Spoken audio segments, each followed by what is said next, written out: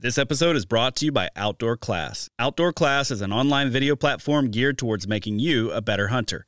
Watch instructional videos taught by hunting experts like Remy Warren, Randy Newberg, and Corey Jacobson. After the hunt, learn how to prepare your harvest from world-class wild game chefs like Hank Shaw and Jamie Tagan. Whether it's your first year hunting or you grew up doing it, Outdoor Class will take your skills up a notch. Use code EMPIRE20 at checkout to save 20% off. Visit OutdoorClass.com to learn more.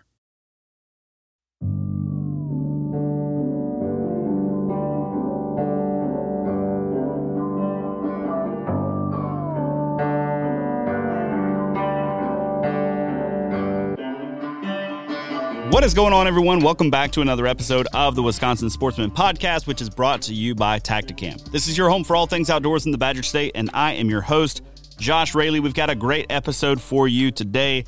I had a chance to catch up with Adam Kaufman from Free to Prowl. Now, if you remember back during the summer, I had Adam on right before he was embarking on a trip to Alaska. His plan was to head up and work on a boat during the summer, catching fish, and also do a little bit of hunting while he was there. And then he had all kinds of adventures planned for the fall. His fall did not turn out quite like he expected, but it was a really cool experience for him. And so now that he was kind of back home, I guess you could say, I wanted to catch up with him, get a little bit of a rundown.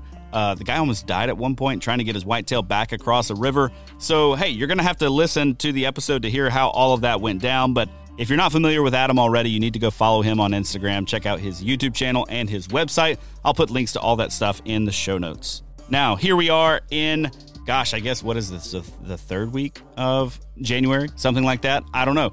But we've got a lot of cool content coming up over the next couple of weeks. We're going to be talking a little bit more ice fishing. We're actually going to be talking bow fishing.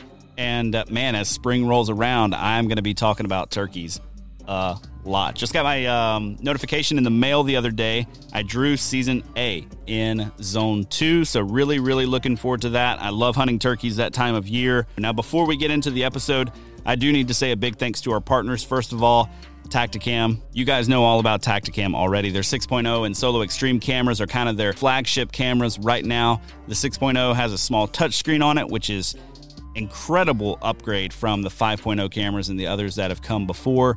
It also has a new design, so it's a little bit different. Doesn't just look like a small cylinder anymore, but it still has lots of mounts and adapters to help you get that camera either on your rifle or on your bow or on, hey, if you're like me, your shotgun. Looking forward to turkey season. Solo Extreme has all that stuff too. A little bit more of a budget-friendly option. It just gives you HD footage as opposed to the 4K footage that comes from the 6.0 camera. Both are fantastic options. Both are weatherproof. Both are going to leave you highly satisfied with the product. If you have any problems, give a call to Tactacam. I was talking to somebody the other day about how happy they are about Tactacam's customer service. That has been my experience as well. Anytime I've had an issue, even just getting my trail cameras set up, just give a call to Tactacam's customer service, and they're super, super helpful. They want you to succeed with their products. You can go learn more at Tactacam.com. Next up, Huntworth. They have got an incredible sale right now. It's their winter clearance sale. Everything, basically, is somewhere between 20 and 50% off. Guys, I said 20 to 50% off. You need to go to their website, huntworthgear.com. Grab some of their Heat Boost gear. Grab some of their early season stuff. If you're looking towards turkeys like I am, grab some of their early season gear. It's going to be fantastic for turkey season this year. I was very, very pleased with all of my early season deer hunting gear this year. My plan is to use all of that for turkey season this year. And I'm going to keep running the tarnin pattern where I typically like to set up, up against a tree or something like that for turkeys. That tarnin pattern I think is going to be great even into the spring. So go give them a look, huntworthgear.com. And then finally, onX. Guys, this is that time of year for a lot of us. We are doing some winter scouting. We are planning for turkey season. Maybe we're planning out-of-state hunts for next year. Well, the onX Hunt app makes all of that super simple. You can see where public lands are. You can see landowner information. So if you need to get access to a specific piece of property, you're going to find their contact information there where you can reach out. It's also really, really helpful to track where you have covered and where you haven't covered when you're shed hunting. You cover a property, you're looking for a specific buck's antlers, you didn't find it. Well, just pull up your track on onX and it'll show you exactly where you haven't looked yet. Last thing for me, I know a lot of you guys might be thinking about doing some habitat improvement this year. The onX Hunt app goes with me everywhere I go for my property consultations that I'm doing down in Georgia. I'm constantly marking stuff in there, constantly taking pictures, constantly taking notes, and all of the info is stored in one place. So I know that when I get home, when it's time to draw up a plan for a client, all of my intel is right there in one place. You can go get a 7-day free trial right now. Just look them up on the app store of your choice, or you can go to their website, onxmaps.com. Now, with the commercials out of the way, let's jump into the episode talking about this incredible, crazy, awesome fall with Adam Kaufman. All right, ladies and gentlemen, joining me this week for the Wisconsin Sportsman Podcast is Adam Kaufman from Free to Prowl. Adam, how have you been doing since last time we talked, man? Josh, I've been doing good. Been living the dream, having some adventures, exploring here to Alaska and back. So, yeah, man, we were just talking. I think the last time I had you on the show was like late June, maybe early July, something like that. It's been a while, but like you've lived an entire life between then and now.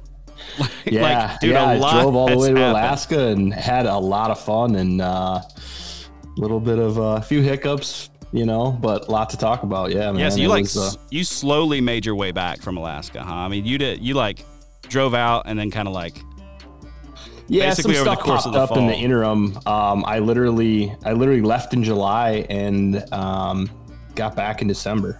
That is nuts, man. Holy cow. So, well, all right. Before we get too far into this, I feel like we've got to stop and say, okay, what is Free to Prowl and what affords you this kind of lifestyle? Because guys are probably listening to this saying, how in the heck do you do that? Like, how do you manage to leave in July and come back in December? Like, my family would fall apart. My house would fall apart. My job would definitely fire me. It would never happen. So how do you pull this off? Well, number one, I quit my job, not this August, the August before. I set my truck up to live out of long term.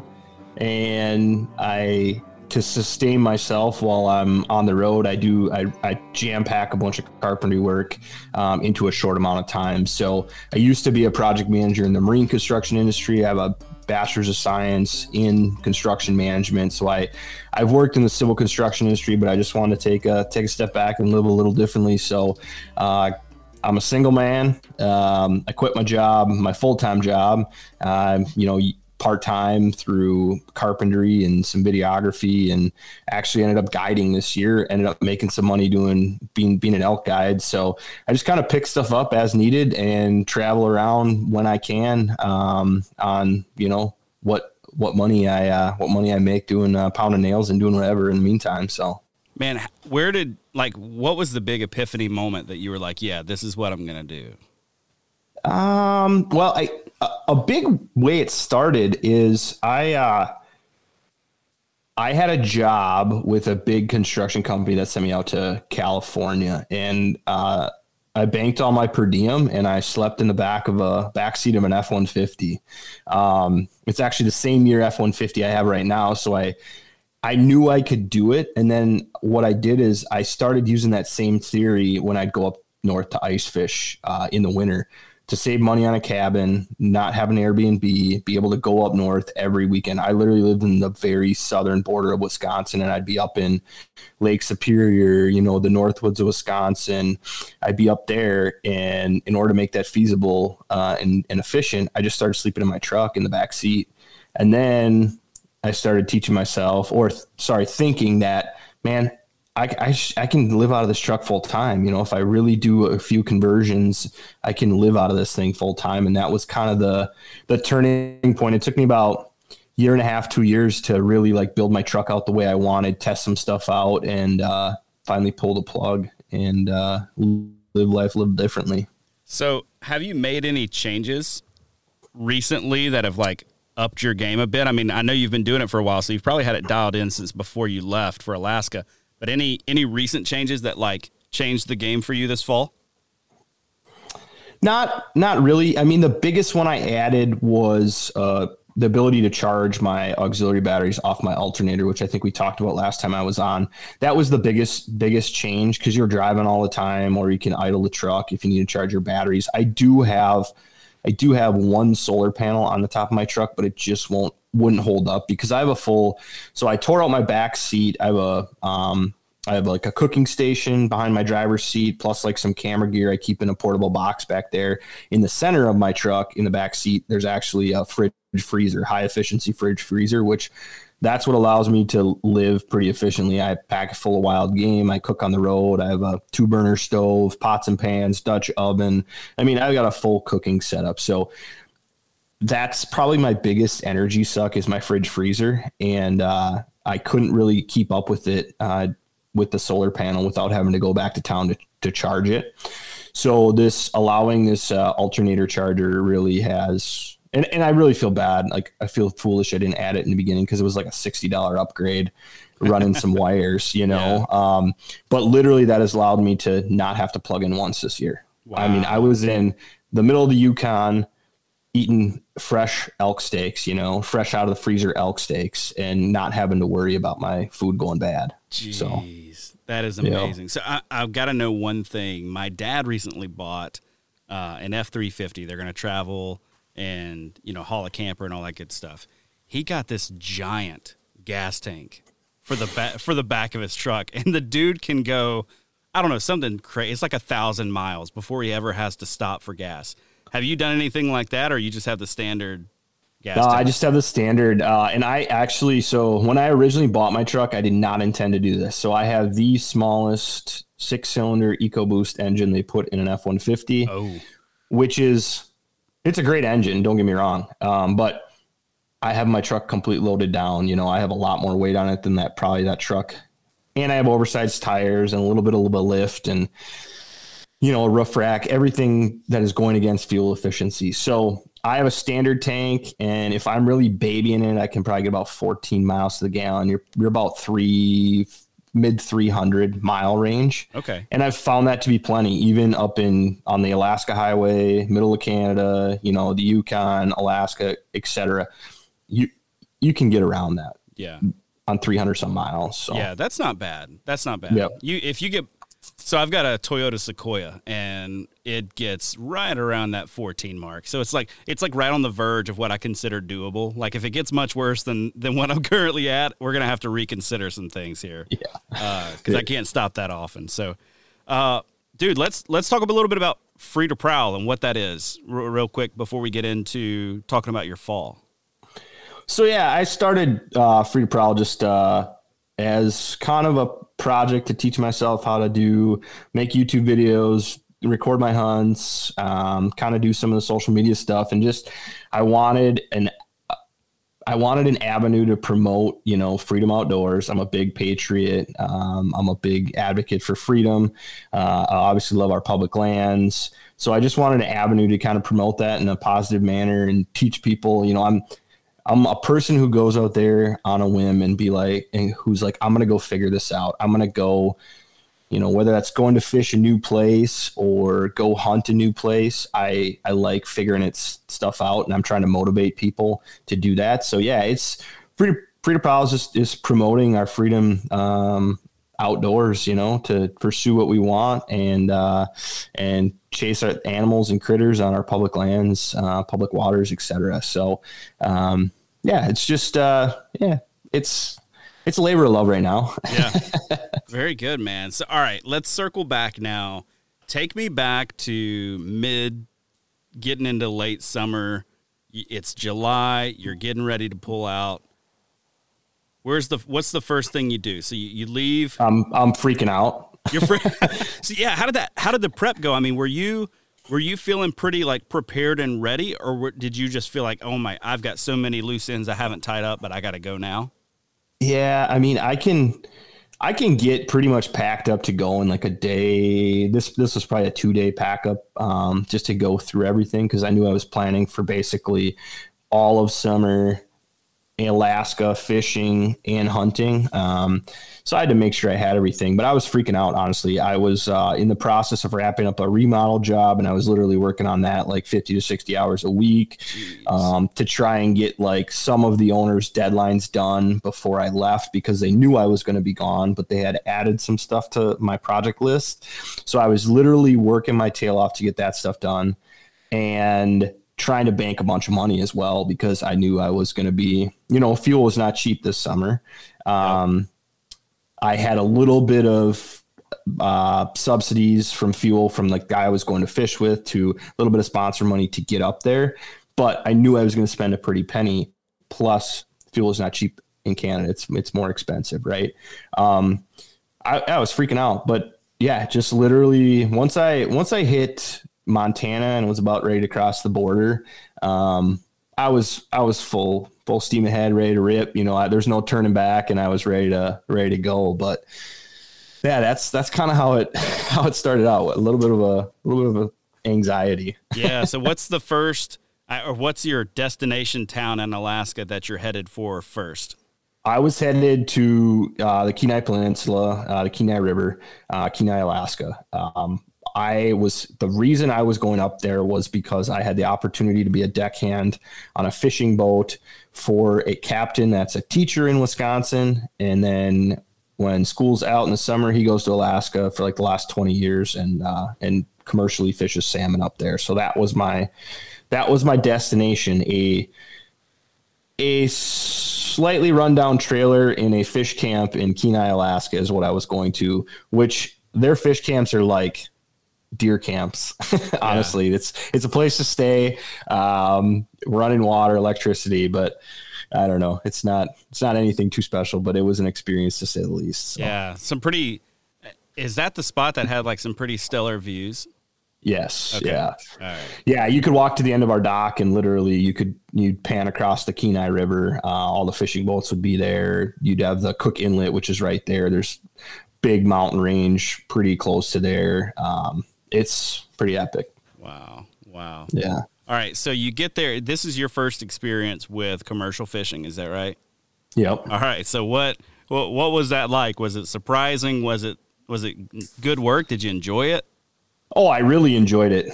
The downfall was there is a political jostling going on between sport fishermen, which that's what Alaska people call recreational fishermen, and the commercial fishermen. And we only got to fish 2 days. What?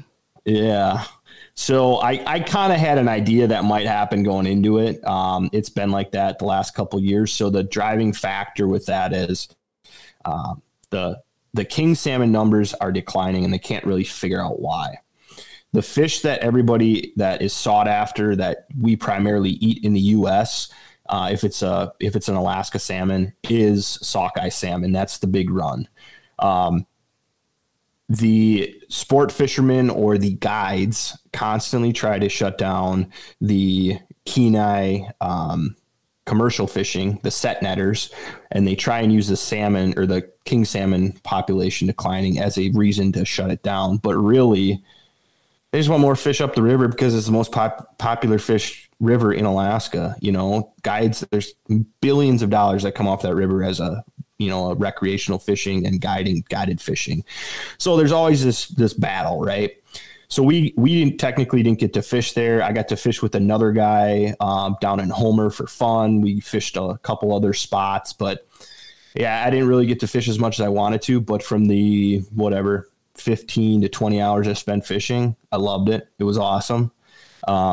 It's a cool way to make some money and experience, and pay for that trip to Alaska. So I'm really trying to get on another fishing boat, hopefully with some better luck. Yeah, man. So how does that, that's got to be a significant impact on the commercial fishermen up there, especially guys who do it, for part of the year, like this guy from Wisconsin. Like, what is their perspective on this? They've been dealing with it for a long time. Okay. They constantly, I would say probably the last 10 years, it's been this up and down, up and down, up and down. The frustrating part, I guess, and I'm a small bystander, right, in this commercial fishing world, but I am a conservationist. I believe in conservation. I believe in the mentality of, sustainably harvesting animals to keep them within their population limits, right?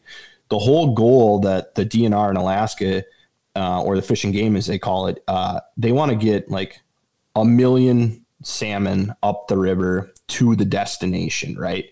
To the lake that they spawn in, because sockeye salmon spawn in a big lake. Basically, they run up these rivers from the ocean, go to a big lake, spawn there, and then the fry live there for 2 years, and then they come back down and go out to sea for 3 years. So that's the life cycle. Well, they had 1.4 million sockeye salmon up the river before the run was even done because they shut the set netters down. So is that is it going to sustain? Is the population going to sustain? I don't know. It's kind of they believe the carrying capacity for those fish is 700,000 to 1 million fish, right? Now you're letting 1.4 million fish up there. Plus, that's the frustrating part, just looking at it as a conservation side of it, right? Yeah. But so all of that's happening, but they're also saying numbers are down. Yeah. Numbers of king salmon. Of king salmon. Okay. Yes. Gotcha. Yes. Gotcha. Not the sockeye. I've learned what I did this year. I'm not saying I'm an expert on it, but that was kind of the frustrating part. It's like, well, your best line of defense for these sockeye salmon is the commercial fishing industry. Yeah. Now there's two different types of commercial fishing that go on in Alaska. There's set netters. So you're basically pinning your net to the bottom, right? You catch whatever comes into your net. Then there's drift netters. They are out on a boat and they just kind of have a big net behind their boat and they drift around and they catch the schools that are kind of staging to go up the river. They still let the drift netters fish, but just the set netters weren't allowed to fish. So it's a political jostle. The guy I fished with was able to go to Bristol Bay before I got there.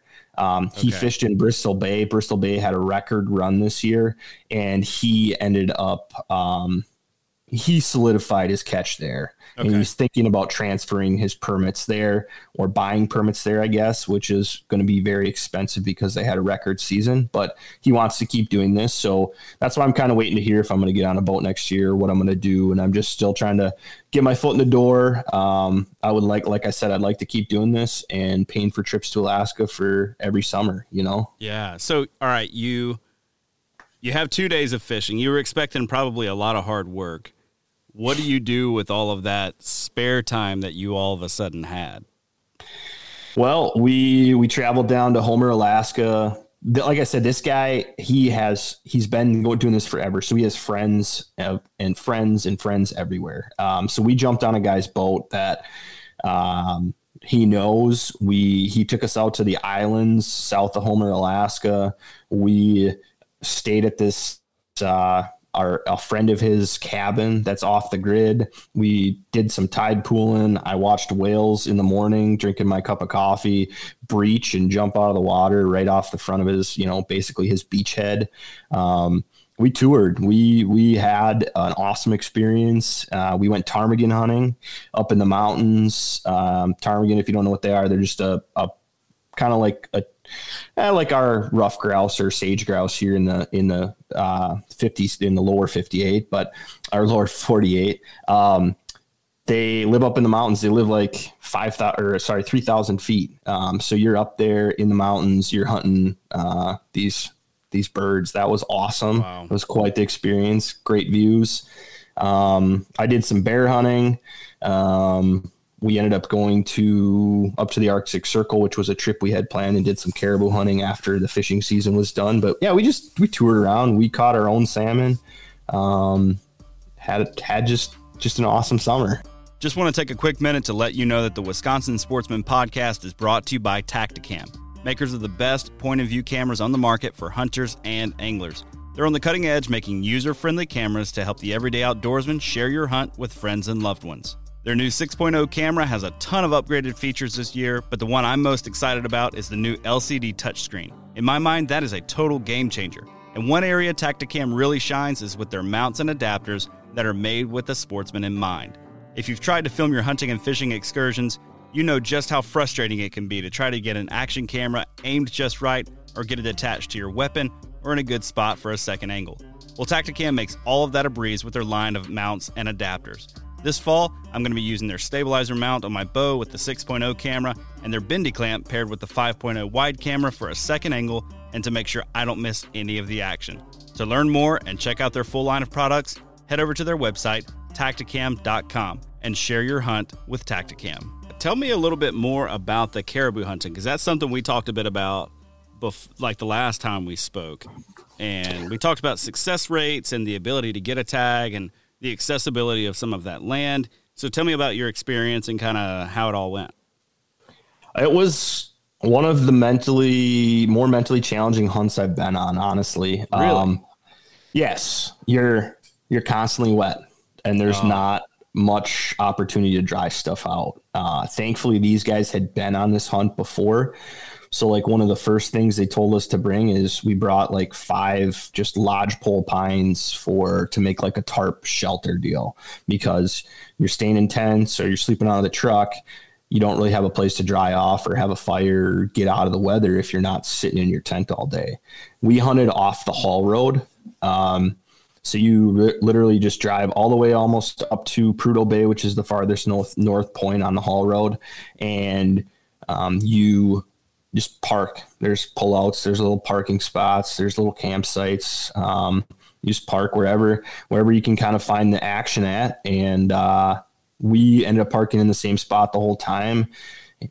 Ended up finding some caribou right away early in the week, and we're constantly in caribou. The numbers kind of died off, but the hunt overall was awesome. Like I said, it was probably mentally challenging because you're wet all the time. Because if anybody's familiar with the tundra, there's no cover, right? Most of your cover, if you're hunting next to the pipeline, a lot of guys kill caribou right off the pipeline. If you're not familiar with the haul road services the Alaska pipeline. So the pipeline is right there.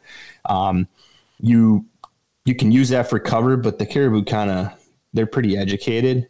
So you're going to commit to getting on in your hands and knees and stalking in on these caribou using the very little bit of terrain features that you have. I got pretty close, honestly. I was within 80, 90 yards of some nice bulls, missed all 3 opportunities because that's as close as I could get. And I wouldn't say I'd normally a person to, fling arrows like that. But to be honest, like, that's as close as you could get in certain situations. Yeah. Tried to use like a moose decoy on the front of the bow. We couldn't find the caribou ones at the time, but they make some like decoys that you can shoot through. That didn't really work. We kind of sat and hunkered down by a rock. We constantly saw them transitioning by, did kind of the tree stand ambush setup. That didn't work. It was primarily just stalk in and get on your hands and knees and the last couple yards, maybe go on your belly and get wet. Man, so are these tags weapon specific? No, they're not. You can use whatever weapon you want. The only issue is bow or rifle. Bow, you can hunt right off the road. Literally, your feet are in the ditch. You can shoot one right there. Some guys do that. If you're going to go rifle, because the pipeline's there and they obviously don't want a lot of people shooting like across the roads and stuff or around the roads, because that's constantly where these caribou are migrating. You have to be 5 miles off the haul road to shoot one with a rifle. What? 5? Yeah. Dude, that's a commitment. Yeah. And in 5 miles, it's not super rugged. Like, you're not in the mountains, right?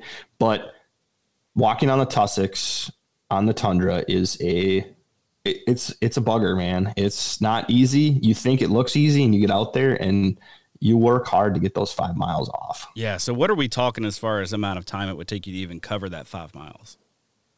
You could probably do it with an average like hiking pace, right? Even if you're in the mountains, like 2 to 3 miles an hour. So, maybe 2 hours for the average person. But it's just, it wears on you. You're going to feel it later that day or the next day, because you're constantly trying to balance yourself and you're rolling your ankles, and it wears on you. So you move a lot slower after day 2. Yeah. Yeah. If you get out there, like, let's say you go 5 miles in, can you camp out there, or do you have to come back? You can camp. Yep. Okay. Yeah. All right. Yeah, what was cool is the captain I was with, he brought his boy up who's 12 years old, and they did the 5 mile trip off like 2 or 3 times, camped twice out there. Like his son was just a trooper. Like it was pretty cool. Dude, you know, incredible. Yeah. So, and they had some opportunities within like 400 or 500 yards, but just couldn't close that distance. You know, like I said, he's a 12-year-old, but we had 5 guys up there. None of us punched a tag. I was the only one to get shots with my bow. It was challenging. I think I learned a lot from that experience and just being up there. I definitely will go back and do it again. There's a few things I'd probably change, but yeah, it was fun. Yeah. Tell me about the pressure. Like, was it, I mean, because I've heard of the Haul Road and I know almost nothing about hunting in Alaska. So, I mean, were there a lot of guys out there? Were you having to compete? Yeah. Oh yeah. Yeah. There's a lot of guys. I mean, not compete. Like everybody's pretty courteous. Like if they saw you going after one, they would move on. It depends how you want to hunt. Like you can literally drive up and down the Haul Road all day and just, you see caribou, you see a herd coming towards the road, you pick a little knoll or spot, you can make a creep on them, or you see like a bull out there by himself just wandering around, you can make a move on him. We did that a couple times. But a lot of the times, there's certain spots they want to cross. We found this spot where there's like a river valley and like 2 little kind of like, one was kind of a big knob. The other one was just kind of like a swale basically, but they wanted to cross in this area. So we just we hunted that same area most of the time. First day, we kind of had a little pressure. After we kind of called it ourselves, like guys just kind of left us alone. Like we would just get there, we'd find them in the morning, and then we just go push in that area and just kind of hold it to ourselves. I didn't go 5 miles off because I wanted to shoot him with the bow. That was my commitment. But I maybe I should have. I don't know.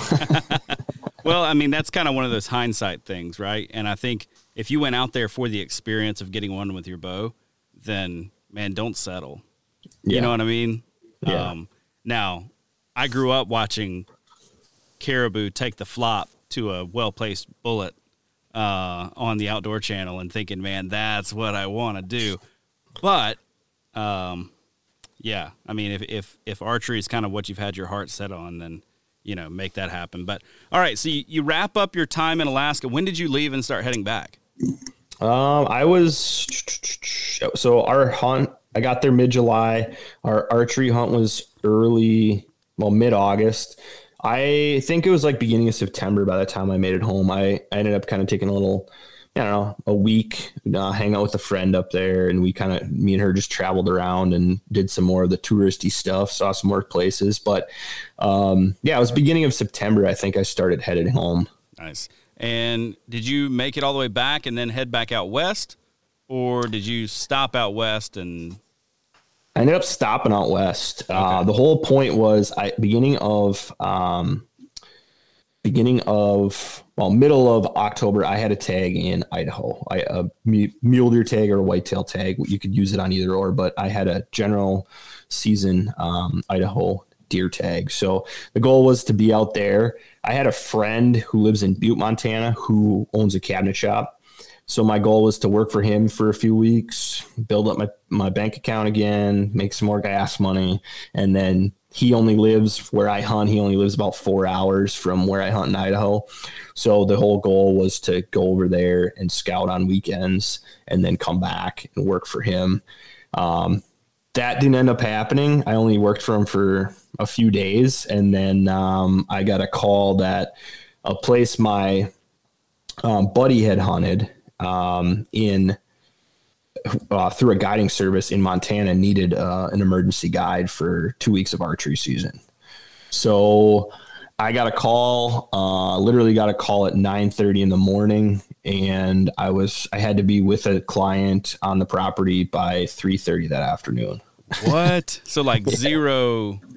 Yeah. I literally scrambled across Montana, stopped at, I didn't bring my bugle tube. I didn't have an elk hunt planned. I didn't have any reeds. I literally stopped at Sportsman's Warehouse, grabbed a bugle tube, grabbed some reeds, and made it over there and shook the client's hand and took a little 45-minute drive with the camp manager, and we were hunting that evening. Wow. So, all right, what's your elk hunting experience like up to this point? Like, do you have a ton of it? So I've hunted what would equate to a few years of elk hunting experience, but I only hunted last year. But I put 45 days in trying to kill my elk in that same area of Montana. Literally, I'm looking at areas I've hunted off the front porch of this place. So okay. I had some knowledge in that area. I can tell you I had only called in one spike bull before that. Got some long range responses from bugles, but I was pretty, and I admitted that to the camp manager. He's like, well, he goes, 45 days, that equates to about 5 years for most elk hunters. So he goes, you're in. And to be honest, first week, one of my clients got a shot and ended up missing a small 5x5 raghorn at 50 yards. And my other client ended up getting right in front of a bull 60 yards away, but he just wasn't comfortable making that shot. So, and ended up calling in some more bulls that we had some encounters with too. So I learned on the fly for sure. Yeah. But it sounds like you were able to make it happen as far as, reasonably successful at getting encounters. Yeah. I was pretty proud of myself just getting my feet wet. I think that I can equate that to my constant desire. I'm a hunter. I'll go out there and try and figure stuff out. Right. I am not afraid to try new things. I'm not afraid to fail. And I think I talked about that in our last podcast, right? This was another hunting opportunity that I wanted to experience, and I might fail, and me and this client may not have a positive experience, but I was willing to try. Right. And I think that's my biggest advice to anybody, whether you want to do, a new fishing trip or chase a new species or go out west or go to Alaska. Just get out there and try. You might fail, but if you're willing to try, more than likely things are going to happen. Yeah. And guiding for elk wasn't the only guiding you did, right? Well, it was elk and deer. So I ended up doing the 2 weeks of archery season, and then I had my own tag in Idaho. So now we're in middle of October.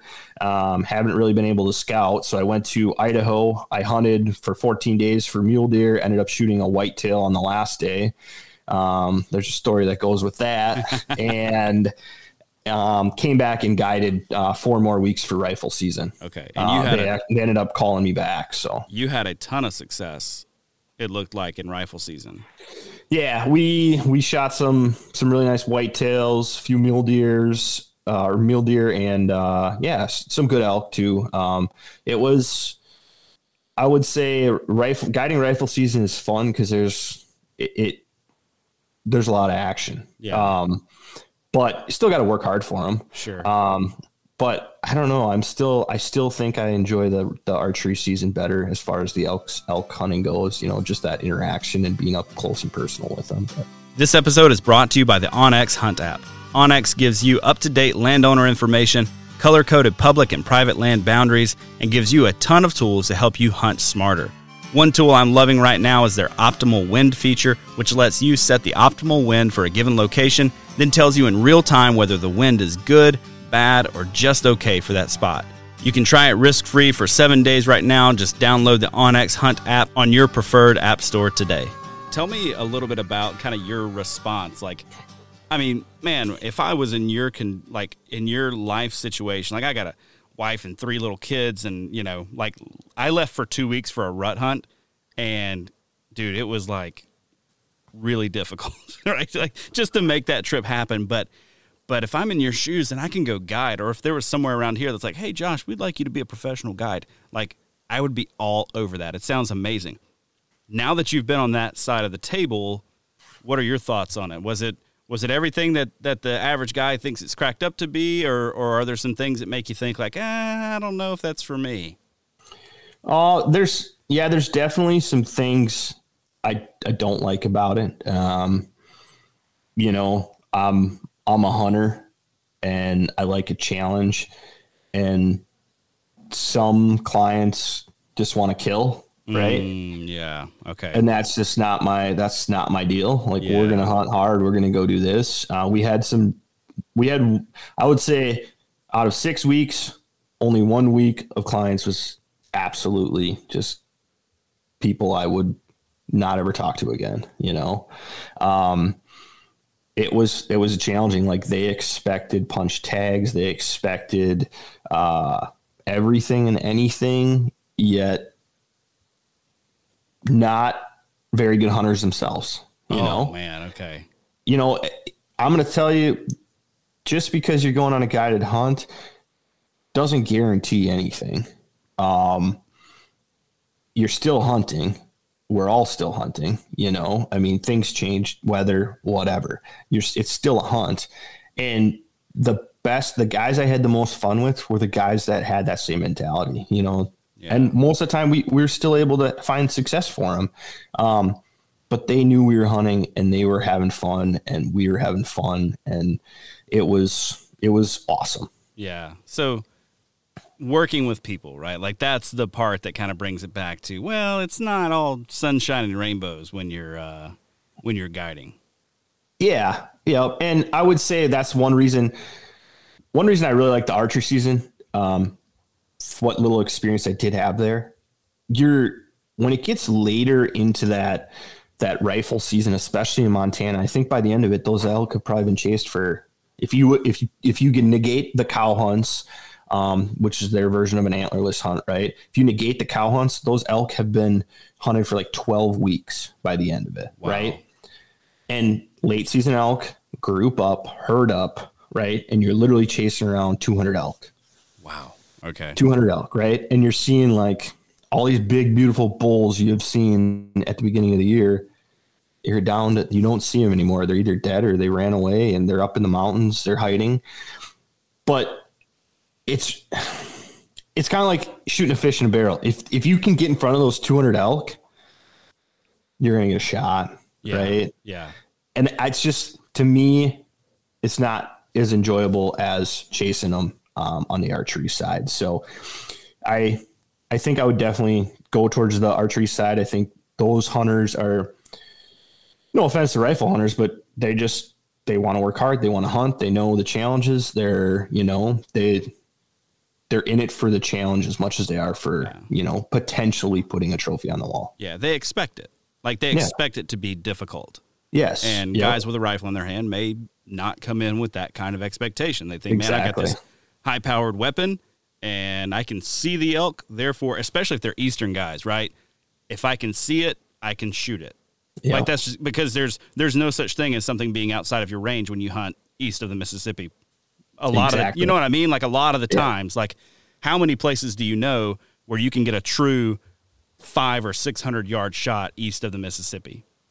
Not a lot of them, right? So, that whole, it seems like it should be easy, but like you said, still got to work. And another thing I saw too, which was very kind of frustrating as well. Once the rifle hunters came, we started seeing guys who flew.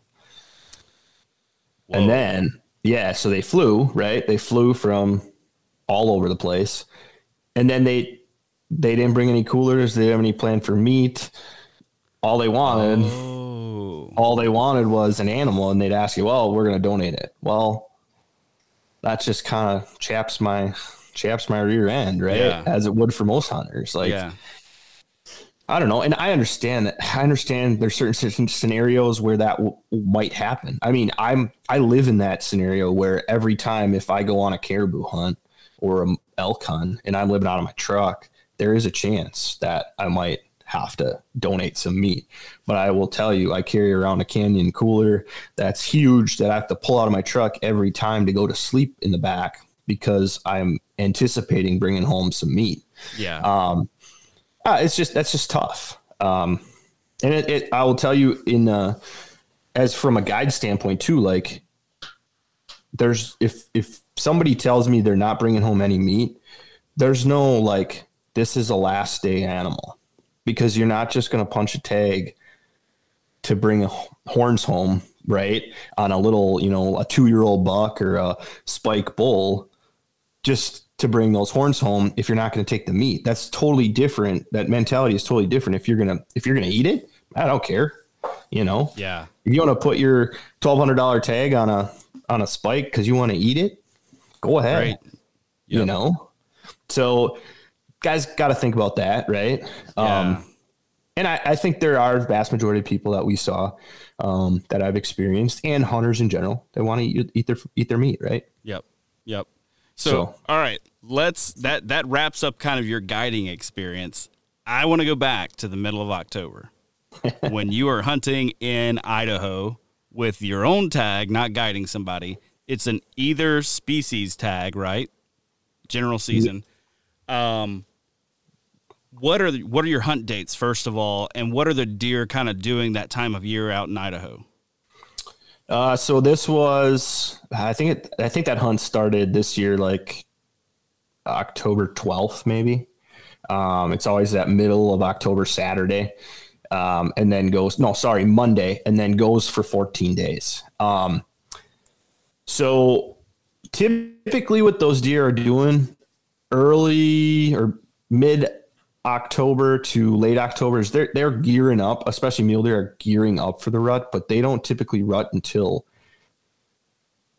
November 14th, November 10th. They're later than whitetails. Okay. And there's not a lot of seasons where you actually get to hunt mule deer during the rut because of that real late rut, right? A lot of those seasons are early. Idaho's that way.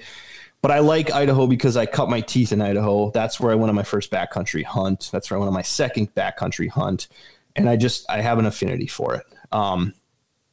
So typically those deer are real high and trying to come down, right? They want to come down into that lower elevation, start chasing those does around, or at least kind of start looking for them. Sometimes you'll find them bedded right near those does on real good burn areas. Typically I'm looking for a good burn area with regrowth. This could be a 2 or 3 year old burn as early as that. But I want good regrowth. I want good green brush under it. I want a variety of, low shrubs, middle of the road, mid-sized brush, because those deer are going to browse in there and they're going to bed in there. They're going to totally disappear. But once they get up to feed, they will come out of the woodwork. So typically you're trying to look for them in those areas. I did that. I tried that. We were pushing 85 degrees mid to end of October, right? I'm going through 3 liters of water in a day. Had the ability to carry 5 liters on me. And then towards the end of my hunt, I'm trying to be in the backcountry. I was actually in the Frank Church area. This is the first time I had been in the Frank Church, but I had been in the Frank Church and I broke one of my bladders. I now only have the ability to carry 3 liters of water on me, and I'm sweating, and it just was miserable. And I'm not finding a lot of bucks. So I ended up pulling out of the backcountry after 2 different spots on day, I think it was day 8 or 9. Then I ended up going more towards town and kind of regrouping and kind of glassing from the truck and being mobile. But I ended up, on the last day of my hunt, I ended up finding a whitetail, and I had to be back to guide in central Montana in 2 days. So I ended up glassing this whitetail from the road. Real nice 8-pointer, beautiful Idaho whitetail for sure. He's probably he's a 125-inch 8-pointer. He's really nice. Ended up finding him bedding next to a river. So the whitetails out west, they don't typically stray too far from that brush. That typically it's river bottoms or creek bottoms. That's where you're going to find your big timber and your brush. So they don't stray too far from there. So I knew this guy, he was going to bed at about 8:39 in the morning. Right. There's a river right there. And I knew he was going to probably bed in some adjacent area, because the rest of it was literally just sagebrush. So I'm like, all right, I'm going to get my stuff ready. I'm going to, go download this area on onX because I didn't have it. I'm going to do what I need to do, and I'm going to slip in there about noon and just wait for them. So the challenging part is there's a pretty ripping river that you got to cross in order to get from any public access. And there's not really a legal public access here. You're just parking on the side of the road and jumping in the river, crossing the river, and getting onto block management, Bureau of Land Management, BLM land, or National Forest land. So I end up, I had waders with me. So I brought my waders. I ended up crossing the river. It was pretty strong on the way across, but I made her. I'm like, had my backpack, had my rifle, had my boots slung over. Like I had some weight on my back. I get across the river. We're good. I climb up to the vantage point where I knew I could see where he would potentially be. And I can't find him. No, I can't see him whatsoever. And I end up just posting up. And about 2 hours later, he decides to pop out. 150 yards, right on cue. It was like 3:00. He was getting up to stretch his legs, move, go to get a drink of water. I don't know. 150 yards, and I missed him 3 foot over his back. Oh, no. What happened? Did you just pull the shot? Or? No. So 2 years ago, I fell on my scope 2 years ago, and I ended up crushing my top turret. I ended up sending it in after that season to Vortex. They ended up getting all fixed, but my top turret was it was canted, like significantly canted, like it was busted. So they ended up doing the repairs, sent it back to me. Thank the Lord for the VIP warranty, right? Yep. I love Vortex. Yep. But after that, I noticed that for whatever reason, I don't know if something didn't seed, but the actual turret would loosen up after some vibration and back out. So before this hunt, the gun was uncased in my passenger seat. And I looked down towards the floorboard, and I could see that I could start seeing some of that machined metal, like it was backing out. Oh yeah. I was like, I don't have a place to shoot this. Like I'm going in, this last days to hunt. Right. So I just kind of tightened it and all right, well, I paid the price. That's why I missed, I'm sure, because that thing was off after it reseated itself or did whatever. I don't know how scopes work, right? But so I was really mad. He ended up running around this rock outcropping, and I was going to go over there. Like I had all my gear. I had my camera. I had my GoPro. I'm getting all my gear ready. I'm about to go to the other side of this rock outcropping where he had came from and back where he had went. And all of a sudden he runs right back at me, and he runs to the brush that's right in front of me at 75 yards, lays down. So he's like, hey, if a standing shot at 150 was too much, I'm going to give you a laying down shot at 75. Yep. So I literally put it 2 feet below his belly, and I ended up punching him perfectly. Ended up killing him right there in his bed. And that was that. Dude, so you compensated for what you saw before. So you were pretty confident in what you had seen as far as where you hit over the deer.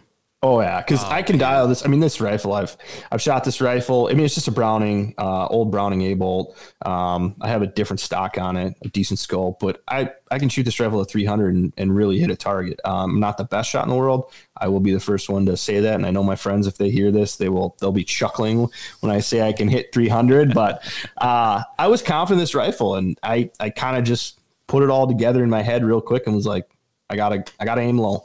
Yeah, and thankfully it worked out. But so ended up doing the picture thing. I ended up cutting and quartering this thing because I had to get it across the river. I wasn't going to do a shoulder mount, so I just had the head with me, all the meat. I ended up putting all in the backpack, one tripping it to where I had crossed the river. And I was like, I can't get all of this meat and everything, all my gear across this river in one trip. It's ripping. So I take the head, one of the quarters out, leave my boots and my gun on the one side of the river, and I take everything else with me. Put my waders on, got my trekking poles in my hands, and I Right when I put my foot in the water, I can feel my boots start slipping because the current's so strong. And I'm literally like, but I'm thinking, all right, just don't panic. And I'm using my trekking poles to kind of brace myself.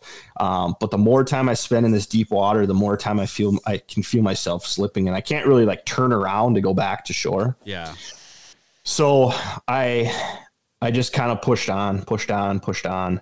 Well, I ended up overtopping my waders. The backpack at this point is getting wet because I'm losing my balance, and the rocks are literally, I can just feel myself like just slipping down the river and trying to grab anything I can. And like waders are getting full, panicking, even though I'm trying to tell myself not to panic. And like, right as I'm like, all right, I'm toast. I ended up kind of like feeling the rocks getting shallower, and I just kind of clambered up on there. Dude. Yeah. So that's round number 1, because I told you I left everything else over there. Yeah.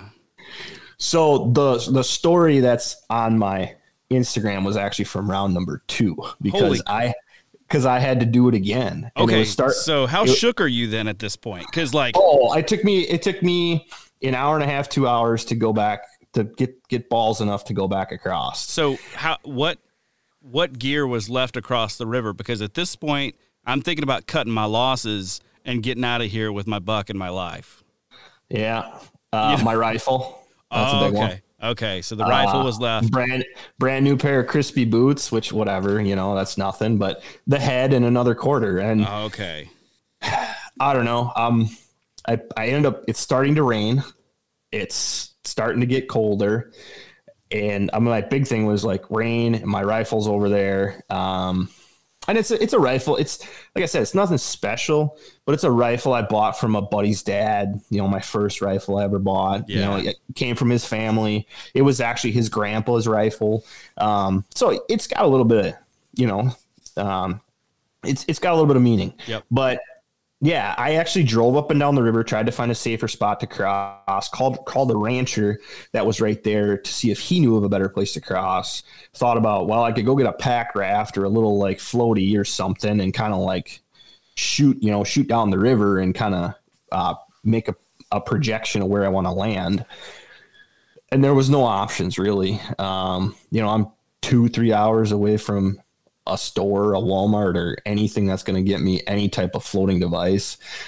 So I decided to put on new gear and just go for it.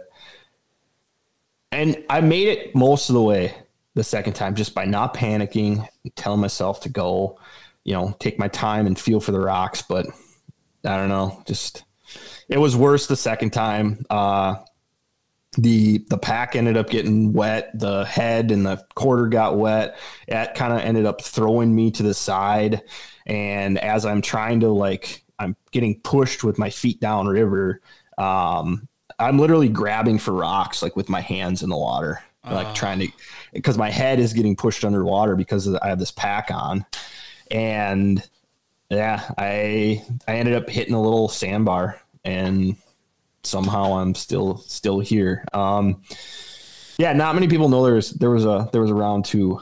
Yeah, holy cow, man. So as you look back on that, what would you do different? Or would you just go find a different deer? Because you're by yourself with all this, man. I mean, different deer, but it's at the same point that there was a reason there's a reason that deer was there. He's probably a 3-4 year old whitetail, yep, which is pretty good in the Rocky Mountains, right? You got to go hunt that deer. Yeah, you just got to have a safe opportunity for it, because we all think about those scenarios where it's like you killed that nice deer because you went and you thought outside the box, right? Have either a boat or have a little pack raft or something where you could at least get across the river by yourself without any weight. Have a rope, pull it across, have some option. Yeah, I now know. I've actually talked to a couple of people who have some experience on that river, and they're like, "You're crazy." I would have never done that. They're like, "Oh yeah, that river, don't do it ever again." Well, what's crazy about it is most of that river is like this deep. It's like a foot deep. Oh, no kidding. but there's just those deep spots, and it's a lot of water rushing down that river. It's a lot of water. So it's got a high flow rate, and that's the reason it's gnarly. So, dude, well, glad you made it out, man. Like so you posted to Instagram, I think, when you got to that spot earlier in the day, like before the buck ever stood out, and kind of said like, "Hey, in here for the buck." And then I think the next picture was just like an empty shell casing. Yeah, and it was like, "What? This happened already?" So you shot him pretty early. Yeah, in the day. I shot him at like 2 or 3 in the afternoon, I think. Yeah, so it's like, holy cow, this guy's already got it done. And then I found out you almost died. So it's like, okay, this is a story that I feel like I need the rest of. So, dude, glad you're okay. Glad that I can learn a little bit from your experience, because I have yet to head out west for anything. And overestimating my stream or river crossing abilities is something I would definitely do. Oh, we all would here in Wisconsin, or even the Midwest in general. Like, we go across rivers, and I'm a duck hunter. I've been in the Mississippi. I've been anywhere. I've jumped in the water to do whatever. I just totally just the flow was a major factor. Yeah. So yeah, dude. Need some little more thinking outside the box. Like I said, a pack raft. I don't care. A little inner tube, something, a boat. Yeah. So, all right, man. The tough part. I spend a lot of time hunting by myself. I do. It's not something, I'll do it. I'll go do it. I enjoy it. I want to be able to hunt as much as I want or fish as much as I want. And not all my friends and family have the time that I do because of they're in a standard 9 to 5 vacation, all of that stuff. Right. Yeah. I think we were talking earlier. I'm not surprised being out there by myself. I'm usually very safe. I carry a Garmin with me. I check in with people, tell them where I'm parking my truck, do all the stuff that's smart because I know I'm by myself. But at the same point, I knew at some point something like this might happen because you're in the wilderness. It's a totally different world. You're getting out of your comfort zone. And that's one thing I really like about hunting out west is getting outside your comfort zone. So, yeah. Has this prompted you to change anything? Like, are you saying now, like, I will have a pack raft in my truck at all times? Yeah. I think it's just more gear. I hate to say it, like, I don't want to pack any more gear, but yes, things like that would be nice to have. And just second guessing some of my go after it attitude, maybe. Yeah. Slowing down just a little bit. Yeah. Just a slight bit, not maybe a % or 2. Yeah. You need to work on a weapon with like a grappling hook so you can just shoot the deer from across the river and then drag him. You know what I mean? There you go. If you can get that figured out, that'd be great. So, well, man, what's next on the horizon? I mean, it's hard to top that kind of a fall. It is. It's been tough since I've been home. Honestly, I've been getting caught up on a bunch of stuff. Work I'd promised to people, and work is just piling up. Normally by this time I'm going ice fishing. The weather here in Wisconsin doesn't really have me motivated to ice fish right now. I've gone a little bit, but by this time last year I was already up on Lake Superior, ice fishing. But we've had such a tame winter right now that it's been tough. And I'm trying to get all this work done. So next on the horizon, I will be taking a fishing hiatus for a good month and a half. I'm going to try and make it to northern Minnesota. I'm going to try and make it to Canada. Those are 2 places on my list that I haven't fished yet. I fished the Boundary Waters last year. I'd like to do that again. Maybe make it out to Fort Peck, Montana to fish lake trout out there. And then probably another Colorado late season ice fishing trip with some friends. That's the initial, and then some more pound of nails, and hopefully Canada or Alaska again. I don't think I'll drive again though. I'll probably book a flight, go up there for a little bit, and hopefully get on another fishing boat. I don't know if I'm going to hunt or not this year up there. And then I'm going to try and get back for archery season guiding in Montana. And then I'm going to chase my own tags for rifle season. I think I'm going to do Colorado rifle for elk. hopefully I have a Montana elk tag and I can do some archery hunting myself on my off days. That would be really nice. And then gonna kind of start there. I just actually talked to a guy about potentially a future New Zealand DIY red stag hunt. Holy smokes. It's something in the books. I just, it's real initial right now, but that was one thing that kind of drove me to do a lot of this, that I found out you could DIY red stag hunt in New Zealand. So, dude, no kidding. Yeah, that's nuts. How are you going to get your truck over there? I'm going to have to leave the truck here. I have to take one of their buggies over there. I think they call them. But yeah, he's got a connection over there. Going to start just kind of talking about it. It's more of a 2024 hunt or a 2025 hunt. So just constantly thinking about the next adventure. Yeah, man, that's awesome. All right. So if folks want to keep up with you as we're looking at 2023, 2024, where can they find you? All the social media platforms, Instagram, TikTok, YouTube, also on Facebook as well. But the first three are probably my primary social medias. So check me out on there. Got a website as well, freetoprowl.com, and you guys can look at some of the bio, some links to other stuff, some merch if you're interested. But yeah, just if you heard me on the podcast, don't feel free to send a message. I always like talking to people. If you got questions or insight or whatever on anything, I just like to chat the outdoors all the time. So yeah, and if you've got a primo spot for Adam to come hunt, let him know. Right. Or another adventure. I like chasing different species. So I'm all about making those connections and meeting new people all the time. So yeah, awesome. Well, Adam, thanks for your time tonight, man. Thanks for coming back on the show, and looking forward to keeping up with you in the year ahead. Yeah, appreciate it, Josh. That's all for this week's episode. As always, thank you so much for tuning in. If you dig this show, be sure to subscribe to this podcast wherever it is that you get your podcasts. While you're at it, if you could leave me a 5-star review, I would very much appreciate that. You can also follow along with my outdoor adventures on Instagram at The Wisconsin Sportsman or at How to Hunt Deer. That's also the best way to get a hold of me. Suggest topics, guests, or questions that you'd like me to explore on the show. Big thanks to our partners, Tactacam, Huntworth, and OnX. Please go support the brands that support this show. And if you're looking for more great outdoor content, check out thesportsmansempire.com, where you'll find my other podcast, the How to Hunt Deer podcast, as well as a ton of other awesome outdoor podcasts. And until next time, make sure you make the time to get outside and enjoy the incredible natural resources that are ours as Wisconsin sportsmen.